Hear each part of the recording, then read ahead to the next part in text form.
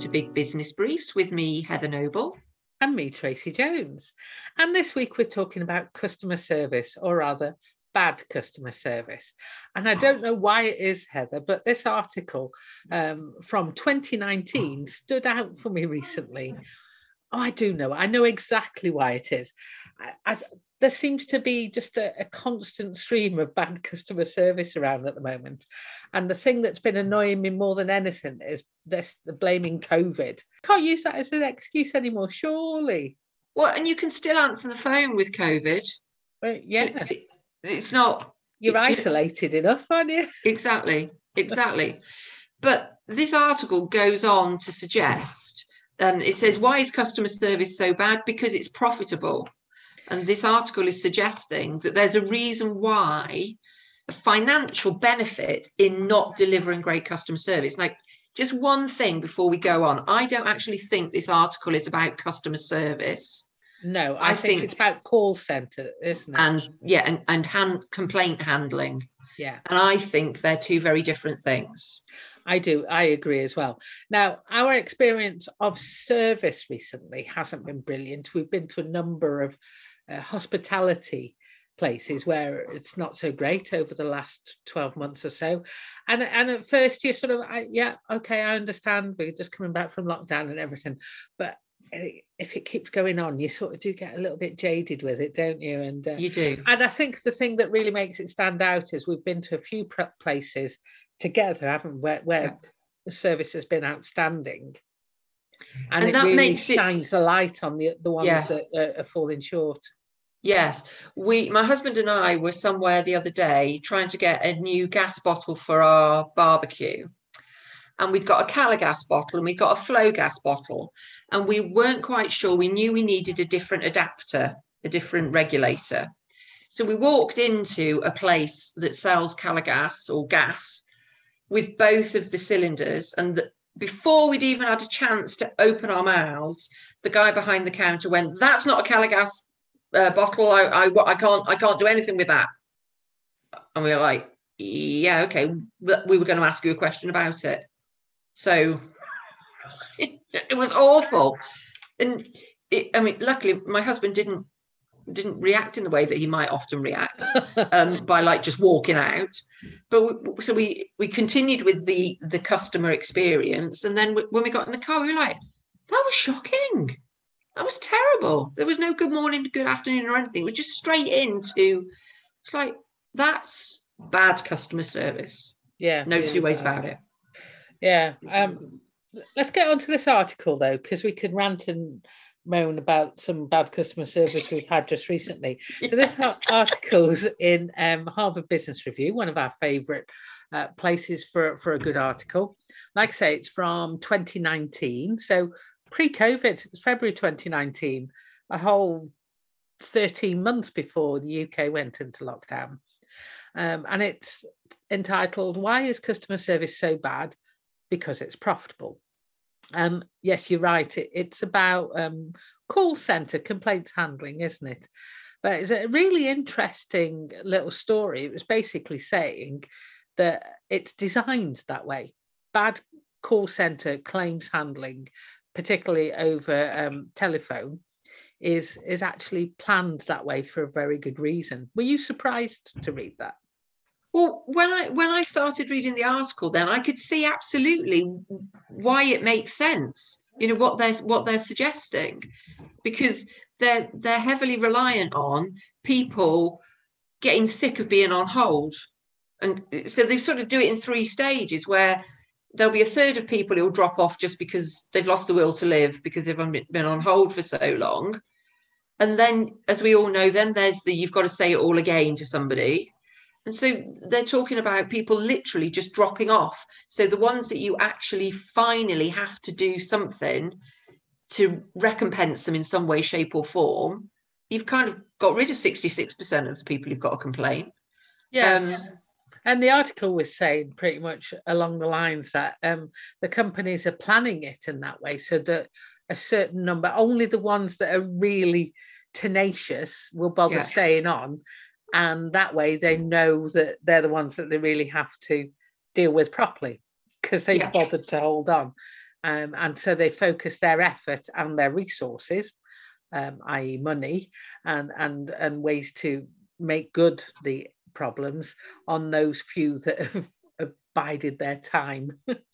Yeah, and they're the people. So a lot of people self-deselect themselves from that part of the process because they go, okay, what's, and I think it will have something to do with value. So if you've got a lot of people who've got a complaint that's worth 20 quid, okay, they're probably more likely to drop off because they'll go, I've spent 4 hours on the phone for the sake of 20 quid, I'll give up. Whereas if it's a higher value item, you're more likely to stay. But even then, there'll come a tipping point when you literally lose the will to live, and you're not prepared to waste any more of your day because we're all so time poor. Yeah, So it's quite a science, but it's like a tiered thing, isn't it? The article also addressed something that I wondered as I started reading it. Surely these companies are ashamed or concerned about their reputation, bothered about losing customers. But actually, the article addresses that and says that actually these are big companies, airlines, internet companies, telephone service providers, where they're so big that actually it's cheaper for them to just let that bad thing happen than to deal with it, because they're not going to lose any customers or market share. Yeah, and I think the other thing is that I think part of it is they work on the basis that if somebody is already cheesed off, you've probably lost them as a customer anyway. So let them go. Bye-bye. Exactly. What have you got to lose? If somebody's motivated enough to complain, probably. Okay. So my big question here now is then we're talking.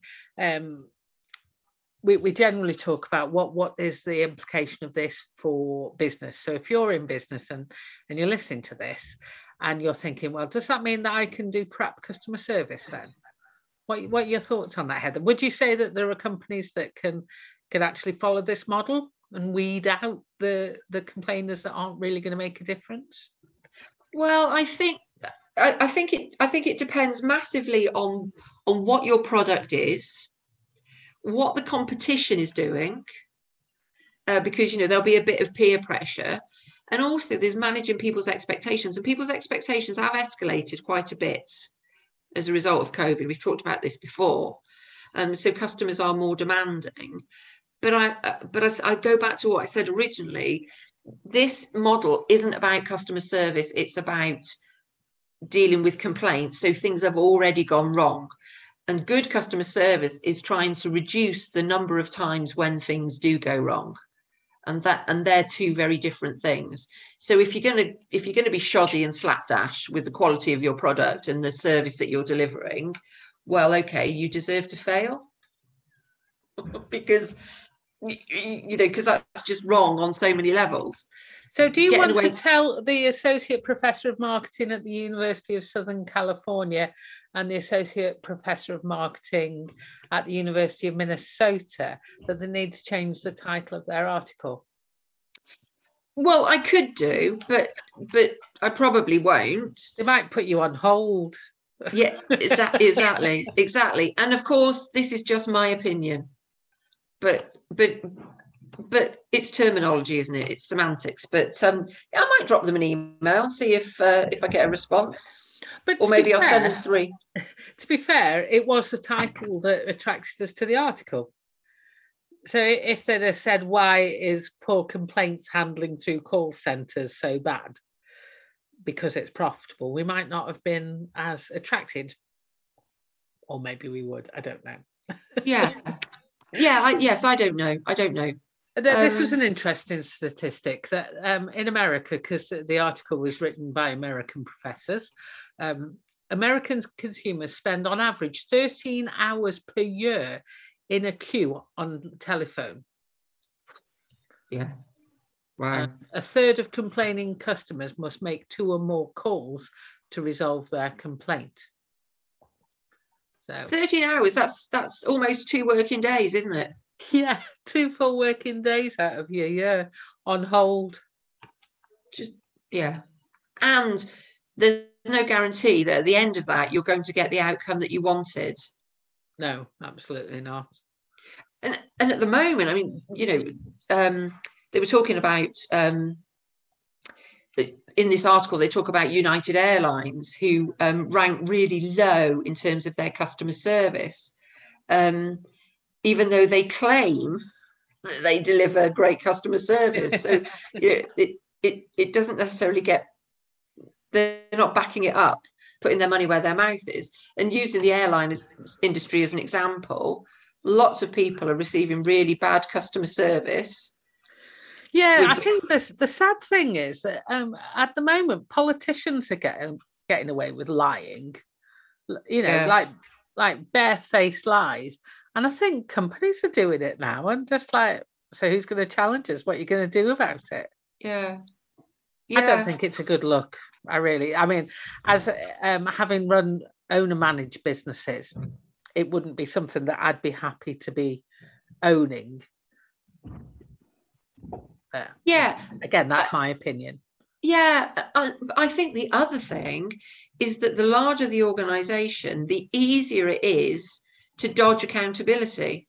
Good point. Yeah, because you can hide behind a name, a departmental name. Yeah.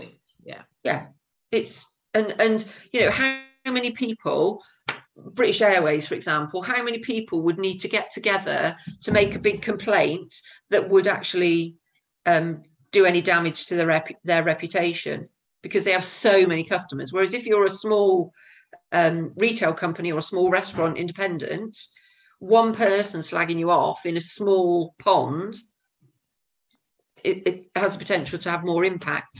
So negative impact. Yeah. In the same way that a positive review has more impact in a smaller business. Yeah. So. Well, we've talked about the TripAdvisor type review websites before, haven't we? And how that can have massive impacts on small businesses. So yeah. Anyway, it was an interesting article. I know it's a few years old, but I still think it was worth discussing. And it caught our eye because of poor customer service experiences. What can we say? What can we say? So the review this week, I've lost track of how we came to find. Did we decide that we would have a look at a TED Talk? Yeah, we had a look at a TED Talk and looked at a recent one. And one caught my eye, and it was talking about mindset, and in particular, high-level mindset. And it wasn't a phrase we were familiar with before. So we just went, okay, let's have a look at that. What is high-level mindset, and who is this person that's talking about it? And we're so down with the kids that we'd never heard of the person who was talking about it. Oh, I know so many hip-hop artists, Heather. Really, wow. I do. No, I don't. No. Even when I started to look at work that he's done with people, I was like, well, I haven't heard of them either. So the guy's name is Cordae. Cordae? I think so, Cordae. Yeah, and he's an American hip hop artist. Yeah, no, I think fair dues to a hip hop artist doing a TED Talk. You don't normally expect to see a hip hop artist on the stage, but then again, we do tend to look more at the businessy ones. So I don't know, they might be 10 a penny on them on TED Talk's website. And at first I was a bit like, oh, he's not saying anything new. But then I thought, actually, and I don't know if you had the same thought, he's not speaking to me. He's speaking to the people who know him. Yeah. The hip hop artist.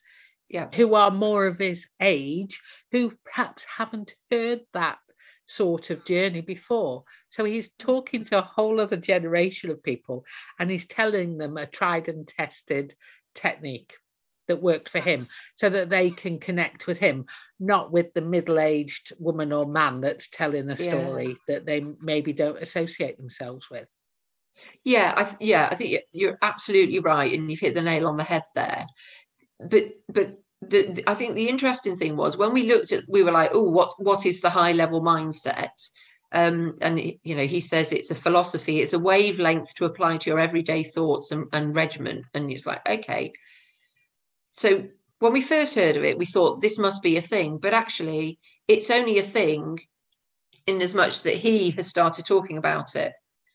And he's he's got a website, and it's like a movement, isn't it? He's sort of invented. He hasn't invented. But isn't that the same? Yeah, isn't that the same as all the gurus we've talked about in the past?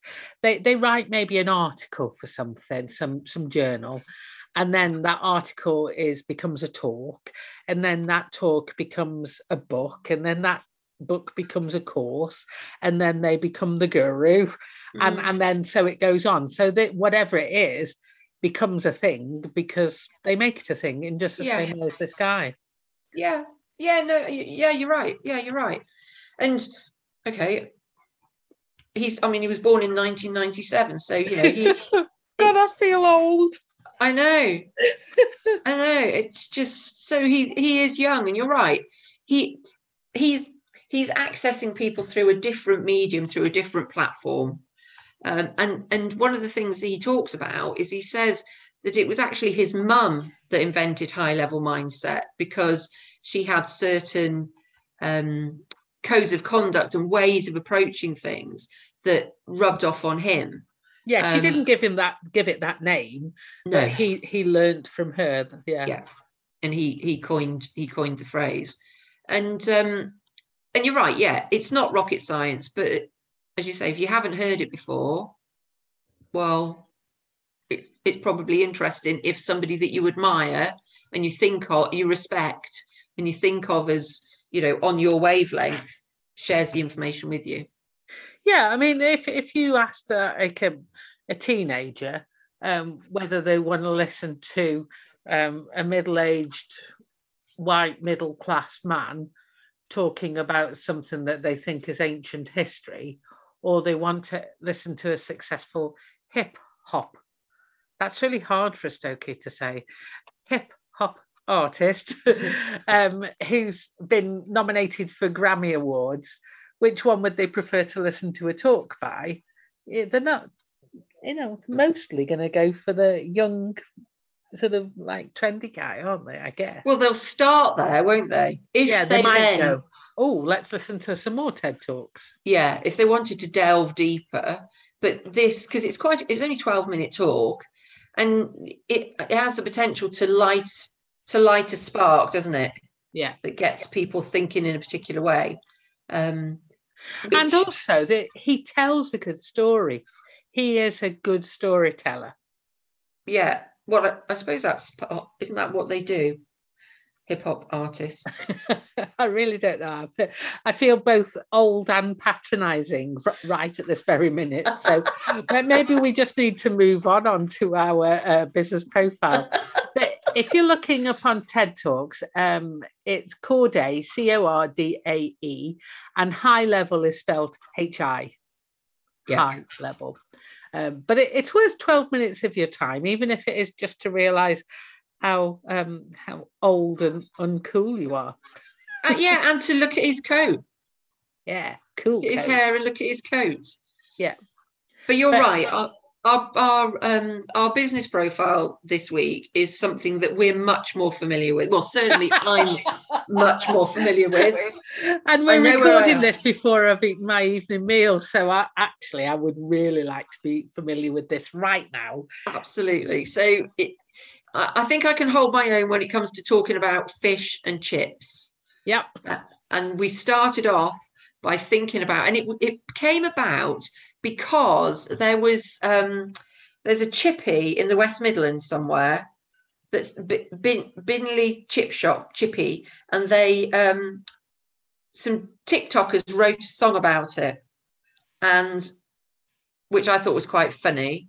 And then that led us to talk about fish and chips, which led us to talk about Harry Ramsden's. Of course. The original fish and chip shop that Harry Ramsden opened was in 1928. Yeah. And it was in West Yorkshire. And I think it was, reading on their website and their history, apparently he paid £150, which seems quite a lot of money, for a wooden hut near a tram stop. And that's where he opened the first fish and chip shop. And it got so good that they were delivering to all the local mills and then opened an actual restaurant 3 years later. And it's come a long way since then. Yeah. Have you ever been? So we'll talk about where Harry Ramsden's is now, but did you ever go to a Harry Ramsden's fish and chip restaurant when it was like Harry Ramsden's? No, sadly, no. I've since had Harry Ramsden's at like service stations and that sort of thing. Yeah. But I never went to one of the original restaurants, which sound really quite swanky. Yes, yeah, because I think there's 34 restaurants, but there are lots of franchises, aren't there, on service stations and things like that. But the first restaurant had chandeliers, and it was like the Ritz. Do you know the thing that really bothered me and made my teeth itch? Was wall-to-wall fitted carpets, and all I could imagine was chips being trodden into the carpet. Yeah. And how difficult that was, but obviously that wasn't a problem for them.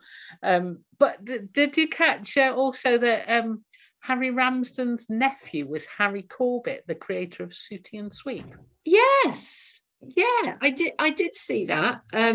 Two famous Harrys in one family. Yeah. Yes. There's nothing to say to that, is there? I know. Well, of course, in my head, I've just gone down the whole Matthew Corbett, Harry Corbett's son, and the Sooty and Sweep thing. So I was just playing all that out in my mind, and Sue and all of that. When actually, I'd like to focus more on fish and chips. Yes, let's do that. So also from their website, in 1952, the restaurant broke the Guinness World Records for the most portions of fish and chips served in a day. They served 10,000 people, and they had gone to celebrate the 21st birthday of the restaurant. That's amazing, isn't it? That is, yeah. 10,000 people in one day. Yeah, well, I think the other thing that's quite interesting, it says that it had over 50 people frying, and the local constabulary provided queue control. And in 1952, you could imagine, maybe everybody's wanting their chips and they're wanting them now. I don't think it would be a very orderly queue without a bit of policing. Oh, I'm really fancying some fish chips and mushy peas now. I had fish and chips last night, so I can't possibly have it again tonight. Oh. However, Harry Ramsden's has been snapped up by another organisation. So it's owned by Deep Blue Restaurants, and Deep Blue Restaurants is owned by Baparan Restaurant Group, which is a bigger entity again. But what I thought was really interesting was when I started to look at Deep Blue Restaurants, it looked like they were the I'm doing a pun here now, right? They were like the sprat that caught the mackerel, because it was like a smaller group of restaurants took over the bigger Harry Ramsden's site. I hadn't quite worked out how that works. So you would imagine that often you'd imagine like the big company the whale would eat the sprat. Yes, but it seemed to be the other way around, and I guess that's because of the backing from this restaurant group. Yeah. So I was also intrigued to see who the directors of Deep Blue Restaurants is. Yeah. And we've got a James Lowe and a Richard Hutchinson. And each of those are directors for a lot of companies. So James Lowe has 11 current appointments, and Richard Hutchinson has 23 current appointments. And I only had time to skim through them briefly, but a lot of them are sort of eateries. Right, okay. He's had in total 75. Wow, okay. He was born in 1952. But even so, I mean, crikey, that is going some, isn't it? Yeah. So if you dig into their their latest set of accounts. So for the period ending the 28th of September 2021, I think they were just submitted at the beginning of May this year. It says that Deep Blue Restaurants Limited is the largest operator of fish and chip restaurants and takeaways in the UK, and is the owner of the brands Deep Blue and Harry Ramsden's. Now, I've never heard of Deep Blue as a brand. No, and that's what I think is really interesting, is that they took over such a well-known household name. But the other question is, if you go to the supermarket, you can buy Harry Ramsden's frozen fish. So who owns that? Deep Blue took over the brand, the name.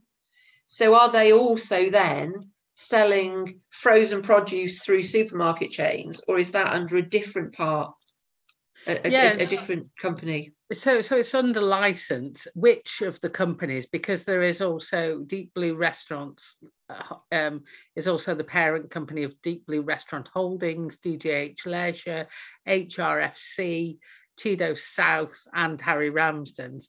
So where the actual value lies, that's quite difficult to say. Yeah. But yeah, they've got their own restaurants. They've got a number of franchise outlets, and they've got licenses for supermarkets to sell branded products.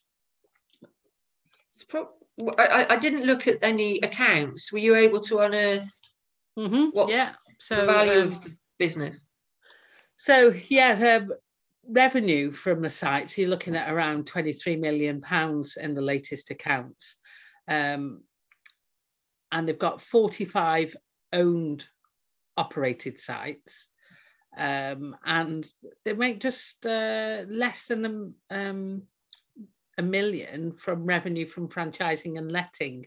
Now, what I was reading is that that they're increasing that, so that they're going for more of the licensing. They've only got, in 2021, only 12 franchise sites, and that decreased from 20 in 2020, presumably the COVID hit. Yeah.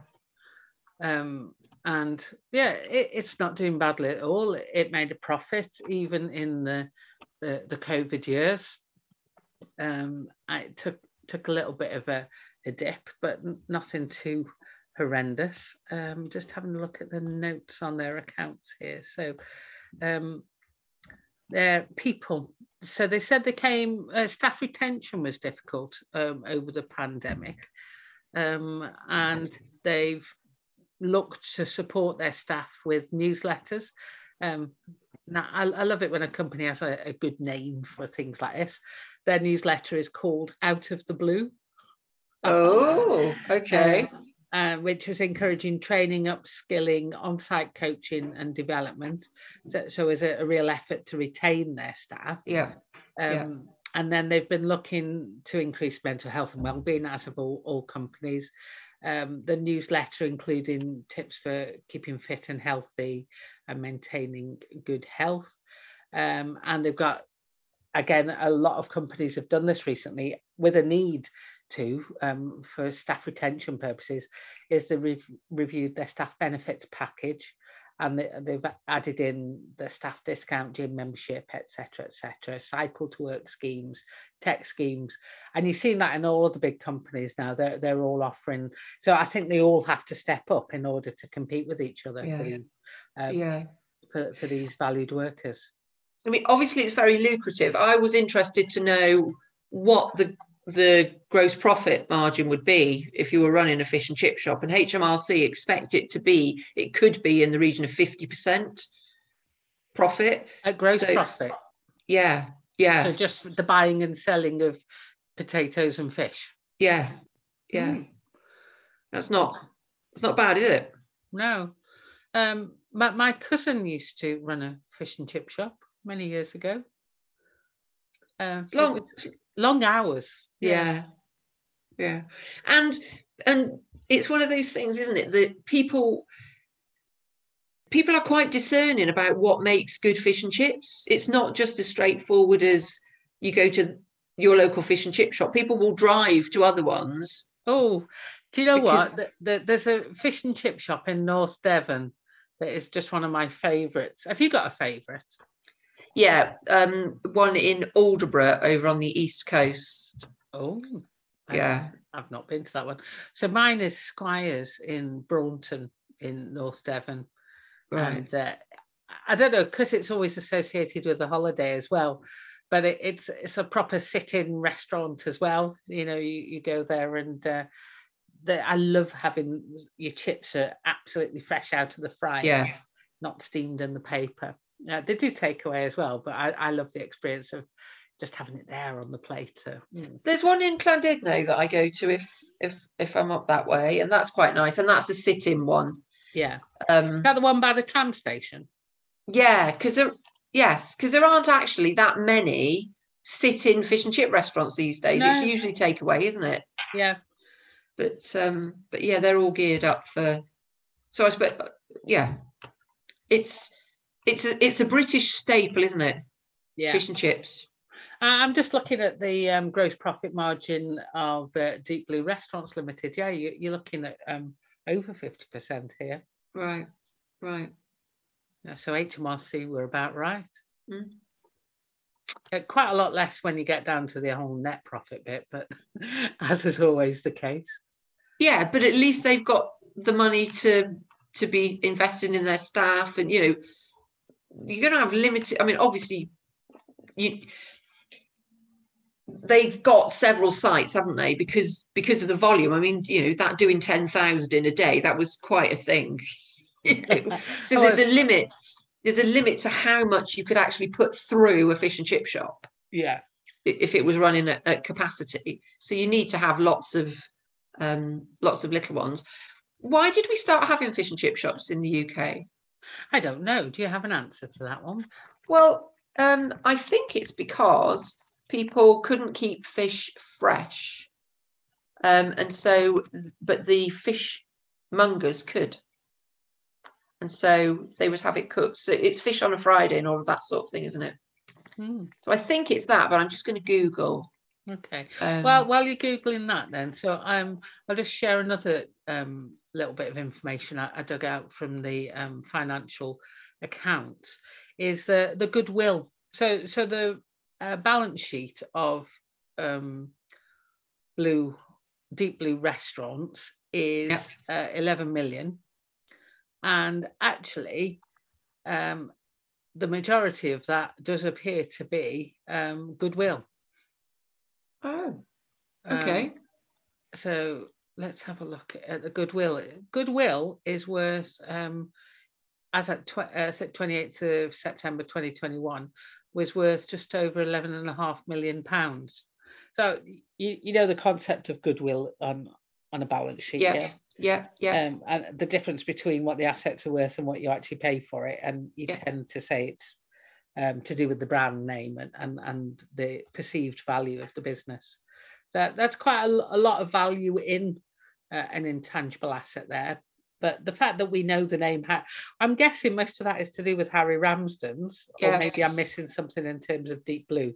Well, and that's what I find really interesting, that you'd expect a household name like Harry Ramsden's to consume a lesser known label, but maybe that's just the name of the company, and they actually have, because looking at some of the directors, they own little cafes all around the country. So maybe it's that within that there's ABC Fish and Chips and XYZ Fish and Chips, and so a whole collection of them where they paid for the brand.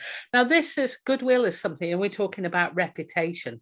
This is really something that companies have to pay attention to. If they've got a high value of the balance sheet is goodwill, then that's subject to impairment losses.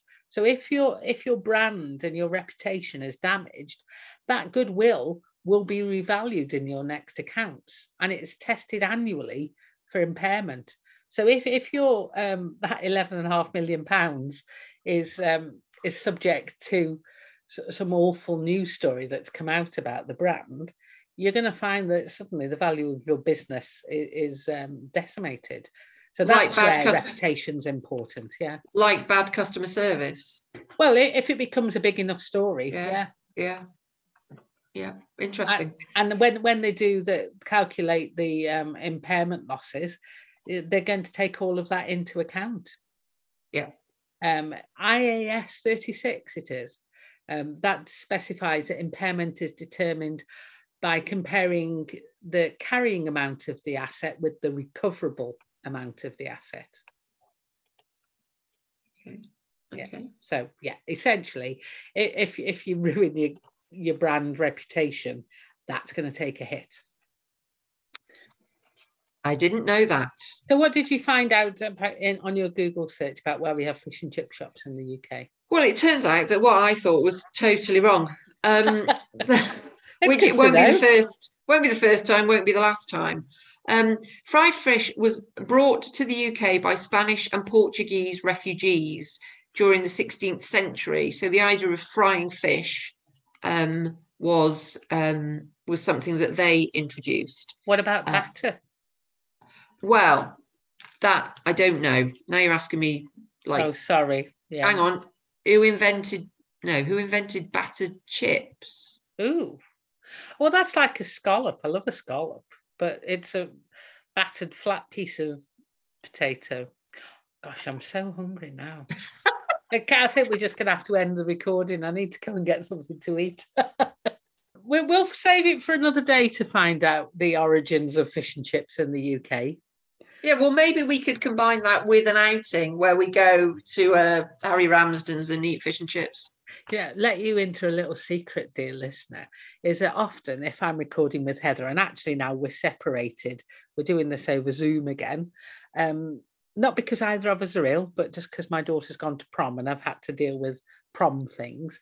But sometimes on the way back from Heather's office, I'll drive through a little village on the way back that's got a chip shop, and I'll buy myself a couple of potato fritters, which are basic. If you don't know a fritter or a scallop, it's a slice of potato with batter on it, deep fried. It's one of my favourite things ever. With a nice bit of salt and vinegar, and I now so wish I was in the same place as you, so I could just drive through that same village and just accidentally stop there on the way back. Your car is on autopilot. Yeah. It's like, are we not turning here? We're not turning here. For £1, I can get 2 decent pieces of scallop. Very nice. Oh dear. Oh. I'm just heading for an evening of disappointment now anyway. So on that note,